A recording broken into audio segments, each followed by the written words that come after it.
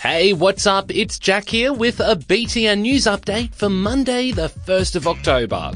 First up, you might have noticed there were a couple of grand finals held over the weekend. That's right, Jack. It was the cutest kitten contest grand final. Mr. Whiskers won. No, not that. Oh, sorry. That doesn't even sound like a real competition. It's not. But wouldn't it be great if it was? Anywho, it all started on Saturday, when the West Coast Eagles snatched an epic AFL Grand Final win from the Collingwood Magpies at the MCG in front of more than 100,000 spectators. It's your 2018 premiers, the West Coast Eagles! Then on Sunday evening, it was the NRL Grand Final.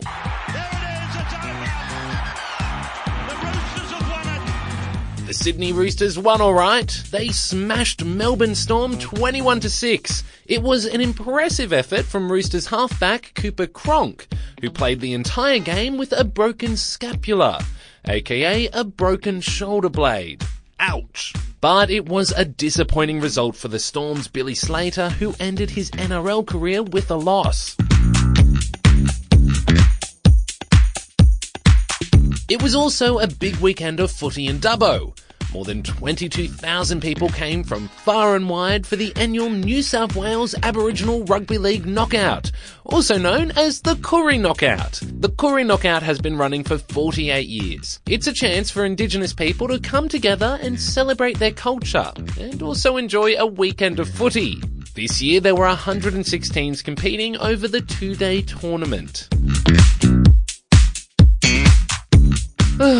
There's nothing quite like the outdoors. Stepping out into the fresh air, going for a walk, and getting up close and personal with nature.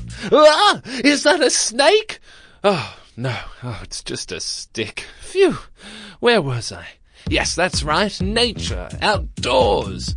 Around 1,000 scouts in Adelaide got together over the weekend for the Jamboree Shakedown Camp. It's an action-packed 3 days where scouts come together and embrace the outdoors. I like the rock climbing. And you get outdoors and you're not on all of the electronic devices. The abseiling, you control it yourself, and it's just really fun to do. And these guys will be able to put those skills to the test, along with more than 10,000 scouts at the 2019 Australian Scout Jamboree, which will be held in South Australia in January next year.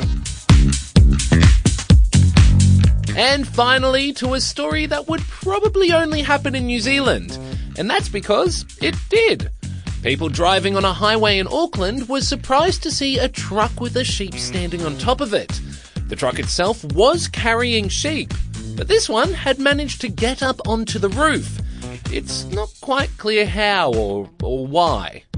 The truck driver was quick to stop, pull over, and assess the sheepish situation. As for the sheep, onlookers said it didn't appear to be too stressed, but rather it was just standing there, unfazed by the attention.